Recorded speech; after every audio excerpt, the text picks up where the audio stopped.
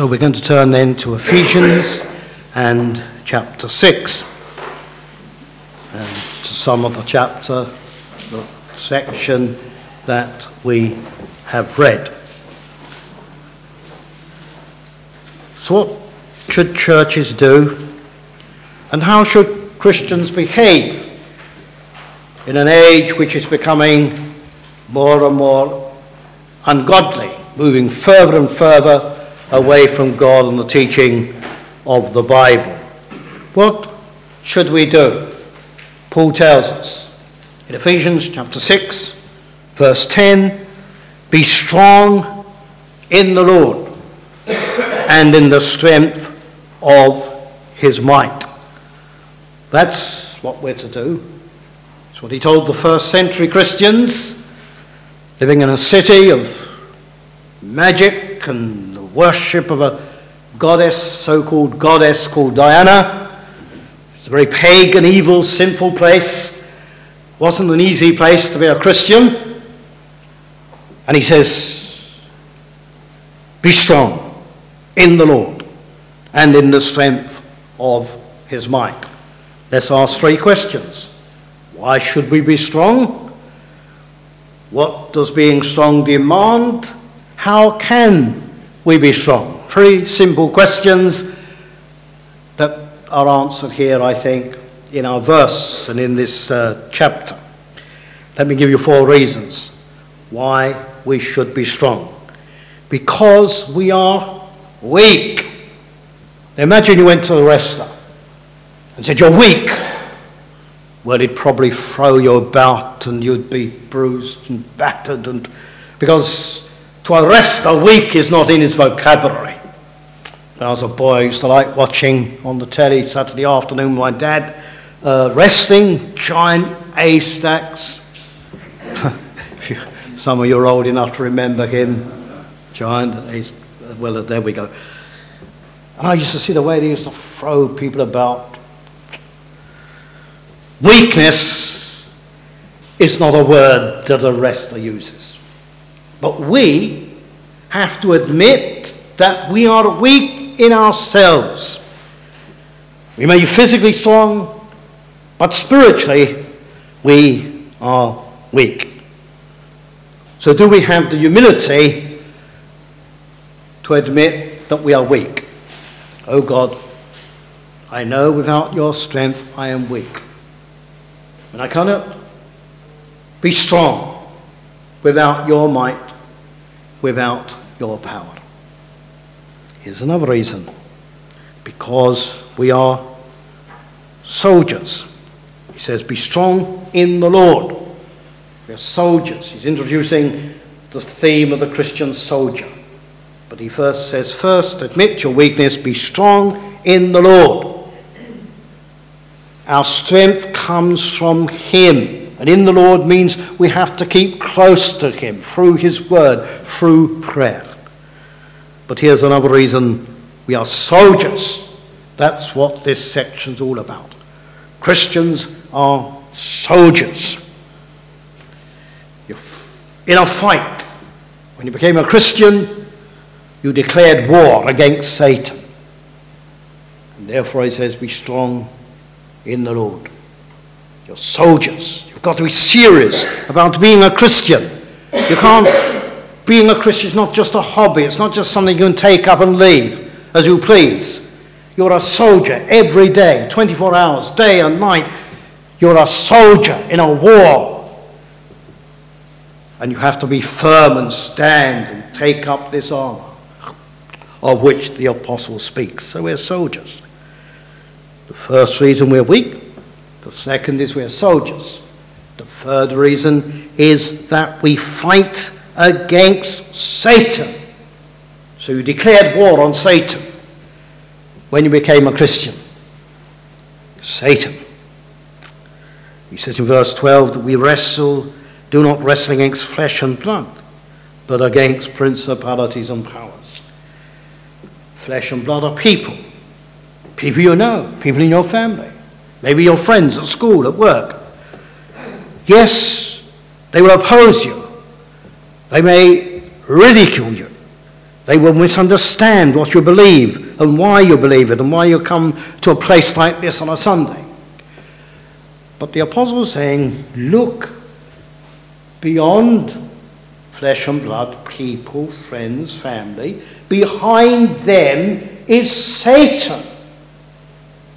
And he is using them and manipulating them. He is prompting unbelievers. He is working through them. So the devil tempts you. But it can often be through the lips of a friend or someone in your family. Oh, you don't want to get too serious about this religion, Mark. Oh, you can come with us to this place, but I don't feel that's a place where I should be as a Christian. It doesn't matter. Don't be so fussy, and you can enjoy yourself. So the devil speaks sometimes to our family and friends. But behind them, they're like puppets, and the devil is pulling the strings. Of course, they do what they want because they want to do it.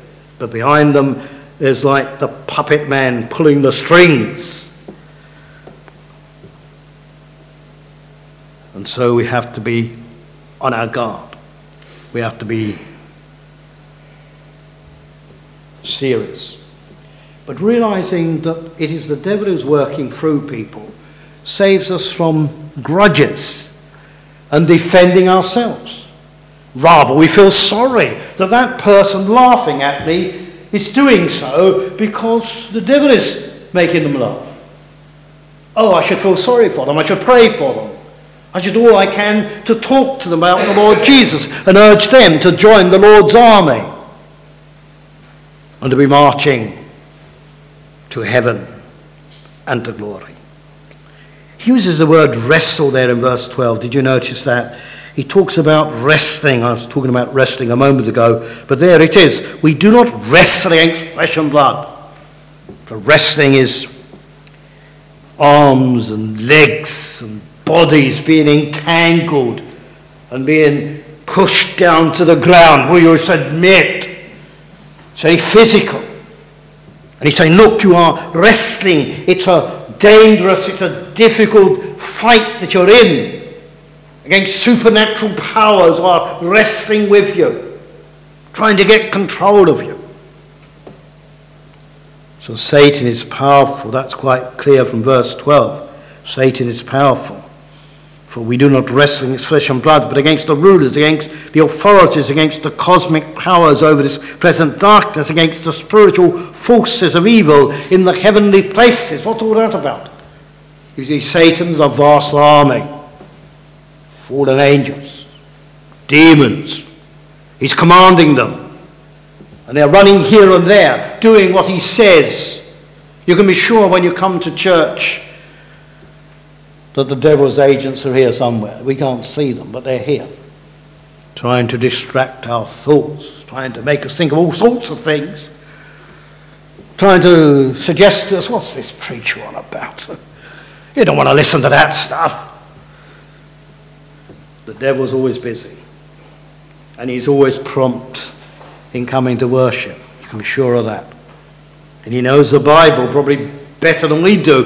He can misquote it as he did when he tempted Jesus in the wilderness in Matthew 4. Oh, he knows his Bible. He knows how to twist and turn it and make it mean what he wants it to mean.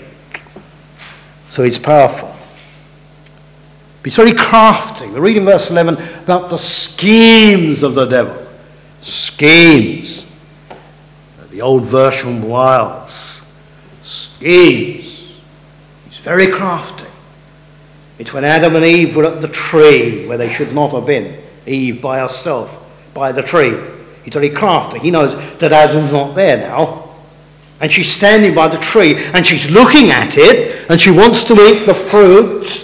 Take it, as God said. You don't want to believe what God says. God is unfair. God is cruel. God's unkind. Oh, just one little bite and it won't hurt you. But one little bite plunged the whole world into sorrow, sin, death, destruction. He's very crafty. He knows where you're the weakest. Some are more likely to sin in company. They get carried away with the crowd.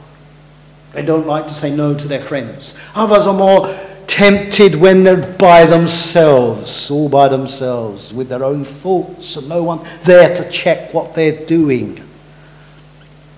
If you're on the computer all by yourself, going into places where you should not be. He's crafty. He's a bully. He bullies you. Think of the bully at school. Beats you up. Nasty to you. When the teacher's not looking. And the devil's a bully.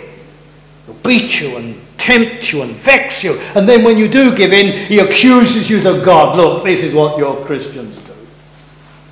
He's a bully and he's a beguiler. He's deceitful as he was deceitful with Eve and Adam and Eve in the garden. Oh dear, you say. This sounds all very depressing. Powerful, crafty devil. Yes, but he's been beaten. That's the good news. We're on the victory side. The Bible says at the cross, Jesus defeated Satan. And one day Satan's going to be thrown into the bottomless pit, into a fire. No longer to vex the people of God, the Christians. So he's beaten. Remember that.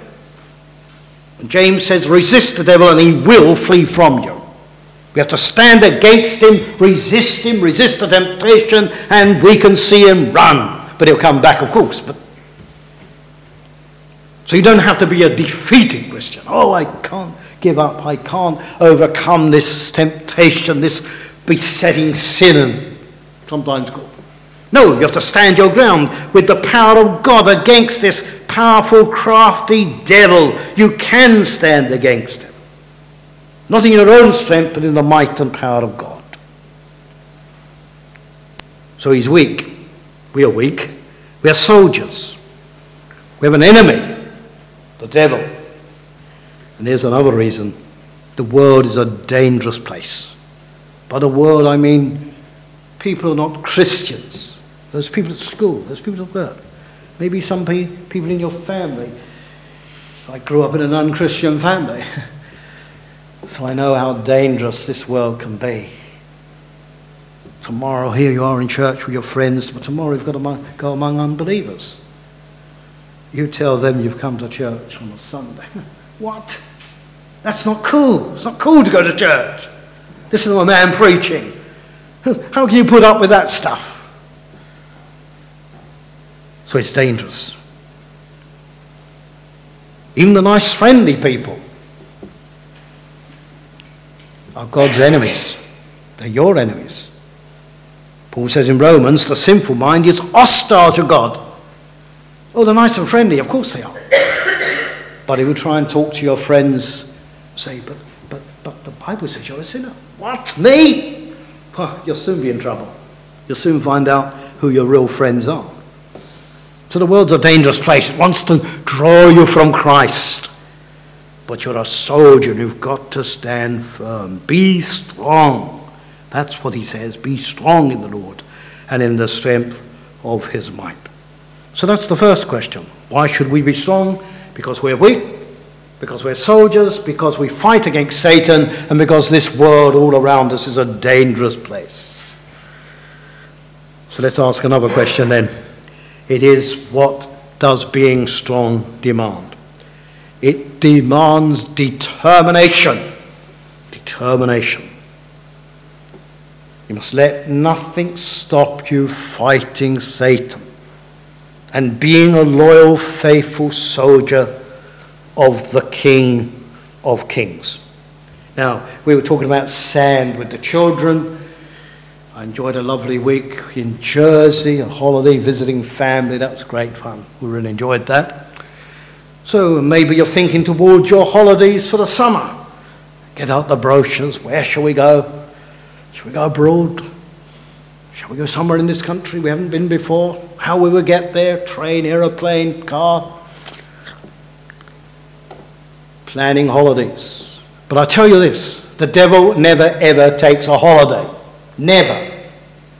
He's been in this business of fighting Christians, opposing God since the Garden of Eden. Well, before that, when he caused the rebellion in heaven. So he's pretty skillful at this. And he never takes a holiday. Well, it's good to take holidays. But we can't take a holiday as Christian soldiers away from the conflict. Because wherever we are, whatever we're doing, the devil is never far away. But then the Lord's never far away, and he can give you strength to stand. But remember, you've got to be determined. I'm a soldier. I cannot take a holiday. I cannot relax. I've got to be on my guard constantly. Guarding my tongue, guarding my eyes, guarding my ears. Guarding where I go, who I talk to, how I talk. I've got to be determined. You'll never do anything without determination. That's true, isn't it? It's true in life, isn't it? If you wanted to learn a language, it takes determination to do some of it every day, I assume. Or if you want to learn to play the piano, you've got to go all through that boring business of scales till you've got them. And you've got to do a bit every day, I assume. Is that right, Nigel? All a bit. Oh, I can't play anything. But determination. You want to get a good mark in the GCSE or your A level. You want to get an A. You've got to really work at it. I know when I did some evening classes in Biggleswade, I did child development psychology. I was trying to do in 1 year, I guess, what spreads over 3 years if you're at school. I read books in the library. I just got just about every book I could out of the Biggleswade Library on psychology, and in the end I got an A. There we are. Scratched my big head. But it took determination. I was doing all that while I was pastor here, trying to prepare sermons every week as well. It takes determination, it takes discipline. Discipline, we don't like that word, do we? Discipline, we don't like it. Discipline. If you're really going to be strong in the Lord. Discipline in your Bible reading. You've got to get into the good habit of reading your Bible every day. Okay, we all miss a day here and there, and we don't want to beat ourselves up because of it. Things happen you didn't expect, something turns up. But on the whole, it should be a rule that as a Christian soldier, I'm going to read the instructions from the captain, the commander, the King of Kings, and those instructions are in the Bible, and therefore I need to be daily reading my Bible. Some kind of system, not just jumping all over the place. And also discipline in prayer. To be honest, I find prayer difficult. It is difficult. You think, well, it seems a bit strange talking and nobody's there in the room with me. But God's listening. God sees your heart. He knows your thoughts. He knows what your need is. He knows your weaknesses. He knows that you need his strength. And you need to pray to bring down God's strength. One of the devil's master tricks is, one, to convince you that he doesn't exist. Then second, to stop you praying. Because he knows if you pray, then you are strong against him. So he will do all he can to stop you praying. And when you're praying, to distract your thoughts. So we have to be disciplined in Bible reading, disciplined in prayer, disciplined in attendance at worship. What I've discovered since I've been preaching around different churches is that in most churches the evening service is poorly attended. Sadly, it's true in the church where I'm a member. Why is that? Are we content just to give God half the day? What are we doing if we're not in the evening service? Are we watching television? Surely we ought to be disciplined here as well. I'll be in the evening service too. because I want to be with Christians. I want to hear more from the Word of God. I want to receive instruction. It will help me to be strong in the Lord. It will help me as a Christian soldier. Don't be content just in God a bit of the day.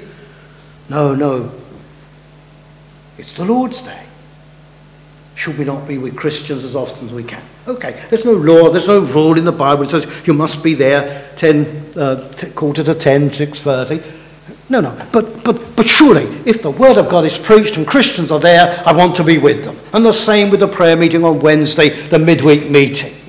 Why you're not there? If you're not. If you are, brilliant. And if you're there, pray. Don't just sit silently, pray. Take part. And the Lord will bless you. So there needs to be discipline. And also there needs to be fellowship. What does being strong demand? Determination, discipline, fellowship. You see, you can't fight this battle all by yourself. Soldiers, they fight together as an army. We don't get one soldier going off with his gun. I'll fight this battle. I can deal with this enemy. Well, that'd be ridiculous, wouldn't it? The whole army is there with their guns and their tanks, and they're fighting together. And we need to fight together as the people of God, in unity together. It says in Ephesians 4, keep the unity of the Spirit, not fighting one another. Oh, sad to say, that happens too often. Christians fighting one another, disagreeing with one another, being unforgiving towards one another. Oh no, that's not how it should be. We need to stand shoulder to shoulder, marching together, fighting the common enemy, the devil, standing against this ungodly world, the influence of the ungodly world in which we live. Oh, we should value the friendship and the fellowship of Christians. I can look back over many years, and I thank God for Christian people who've helped me. Pastors, Christian leaders, deacons, Bible class leaders, way back, Sunday school teachers, deacons when I've been pastor in 2 churches. These people have become my friends. They've helped me and encouraged me to go on in the Christian life. Sometimes some of those friends have spoken very plainly with me. Well, Stan, you're getting into something unwise here.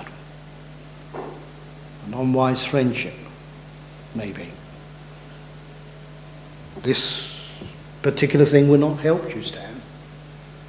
God has given me the grace, humility to accept what Christian friends have told me, how they have gently reproved me and rebuked me and encouraged me to be more determined, more disciplined. Thank God for Christian friends. So the first question is, why should we be strong? Because we're weak, because we're soldiers, because we're fighting the devil, because this world is a dangerous place. What does being strong demand? Determination, discipline, fellowship. And no doubt we could add to that list, but we must move on to the third question. How can we be strong? How can we be strong? Well, pray for God's power. That surely is in verse 10. Finally, be strong in the Lord. That's where your power comes from. In the Lord and in the strength of his might. That, I think, is a reference to the Holy Spirit. God's Holy Spirit lives in you. From the moment you become a Christian, God's Spirit lives in you.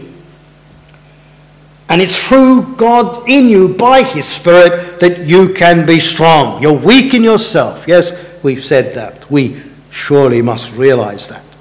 So we are dependent upon God and upon his power. Have there not been times when you felt so weak? Oh God, I can't take another day. I've just about had enough. I'm at my wit's end. Probably don't use that expression now, do you? But you know what I mean. I can't go on, Lord. I can't go on with this suffering, with this pain, with this situation in my family, this situation at work, at school. I can't go on with this, oh God. And God says, yes, you can. I will give you my power. I will give you my help. As he said to Paul, the apostle, who tells us in the Corinthian letter that he had a thorn in the flesh, some kind of disability that wouldn't go away. It was ongoing. It was persistent. He's had it at least 14 years by the time he writes about it in 2 Corinthians 12. And he prays, oh God, take it away. Can't I serve you better without this thorn? No, God says, no, you'll serve me better with this thorn. My grace is sufficient for you. My strength is made perfect in weakness. Therefore, Paul says, therefore I glory, I boast in my infirmities. Thank you, God, for giving me a thorn that's painful, very painful, and it's persistent. I'd rather not have it. Thank you, God, for giving me this. Because through this experience, I proved your power and your strength in a way that I could not otherwise. And I can look back on painful experiences in my life. And God has brought me through them. And when I've come through them, I've said, thank you, God. You were there. You helped me. You gave me strength. You sustained me. I proved your power in a most extraordinary way that I never thought possible. And you must wear your armour. Pray for God's power. But wear your armour. That's what he's talking about here. He says in verse 13, take up the whole armour of God. He says, having fastened on the belt, put on the breastplate, put on your shoes, take up the shield of faith, take the helmet, take hold of the sword. You see, there's God's power. We can't do anything apart from God's power. But there's our human responsibility. You have got to put on the belt. You have got to put on the breastplate. You have got to put on the shoes. You have got to pray to God. You have got to fight with determination and discipline in fellowship with the people of God. God's not going to do it all for you. God says, as you face the enemy, as you live your Christian life in the world, they were living it in Ephesus, a wicked place, as we live our Christian lives in Potton, Biggleswade, Dunton, wherever you live, for me in Welling, God comes and fills us with his power. So depending on God does not cancel out human activity, human responsibility. So we're to daily, deliberately take up the armour.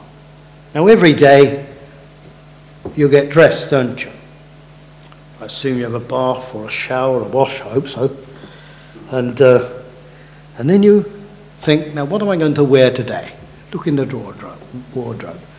If you're a lady, you probably think, I've got nothing to wear. That's not strictly true, is it?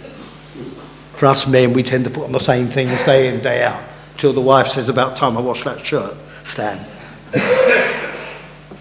So you put on your clothes every day. So you have to put on the armour. You have to think about, I'm a Christian soldier, I'm in a battle, I'm in a warfare. I've got to prepare myself and defend myself, put on the armour and take up the shield and so on. Consciously putting on the armour each day as I put on my clothes. Praying, oh God, I don't know what I'm going to meet today, but will you give me your power? Will you help me to resist temptation? Will you help me to be strong? Will you help me to say the right things, to think the right things, to do the right things, to live in a way that will please you and glorify you, and to live in a way that will prepare me for heaven? That ought to be our attitude, not just drifting into the day without really thinking about God. And that's why it's good to pause at the beginning of the day and read the Bible.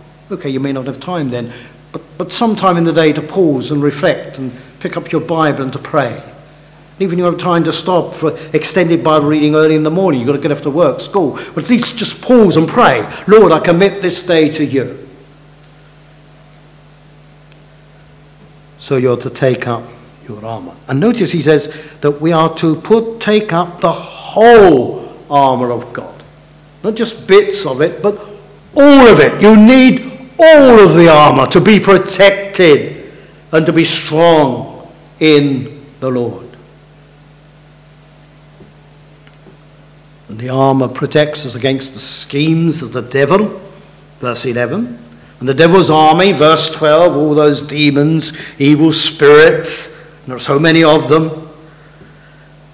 And the armour protects us against the devil's attacks. Verse 16, he talks about the flaming darts of the evil one. And that means that the enemy would fire arrows were fired on them. And they would put up their shields to protect themselves against the flaming arrows, the darts of the evil one. And the devil can come at you like firing an arrow. It's so quick. Into your mind comes a thought. I don't want that thought. It's not a spiritual thought. You have to reject it immediately. Don't play with it. Sometimes when thoughts come and you don't want them, an old Puritan called William Gurnall, 17th century, used to call them the devil's brats. The devil's brats. He puts them into your head. And you've got to turn out the devil's brats straight away, kick them out. Don't start playing with them. Oh, lovely little children. Some rough children came into your house, started trashing it. Well, you would turn them out in no uncertain terms, wouldn't you? Out! What are you doing in my house trashing it? Get out at once or I'll call the police. Gurnall says the devil's brats come at us. Thoughts trying to get into our head. We've got to turn them out ruthlessly, firmly, with determination. Get out! You're the devil's brats and I'm booting you out.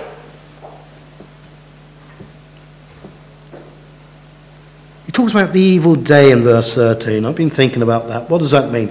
Therefore take up the whole armour of God, that you may be able to withstand in the evil day. What does that mean? I think it means times of special temptations, times of special trials in our lives, in our churches.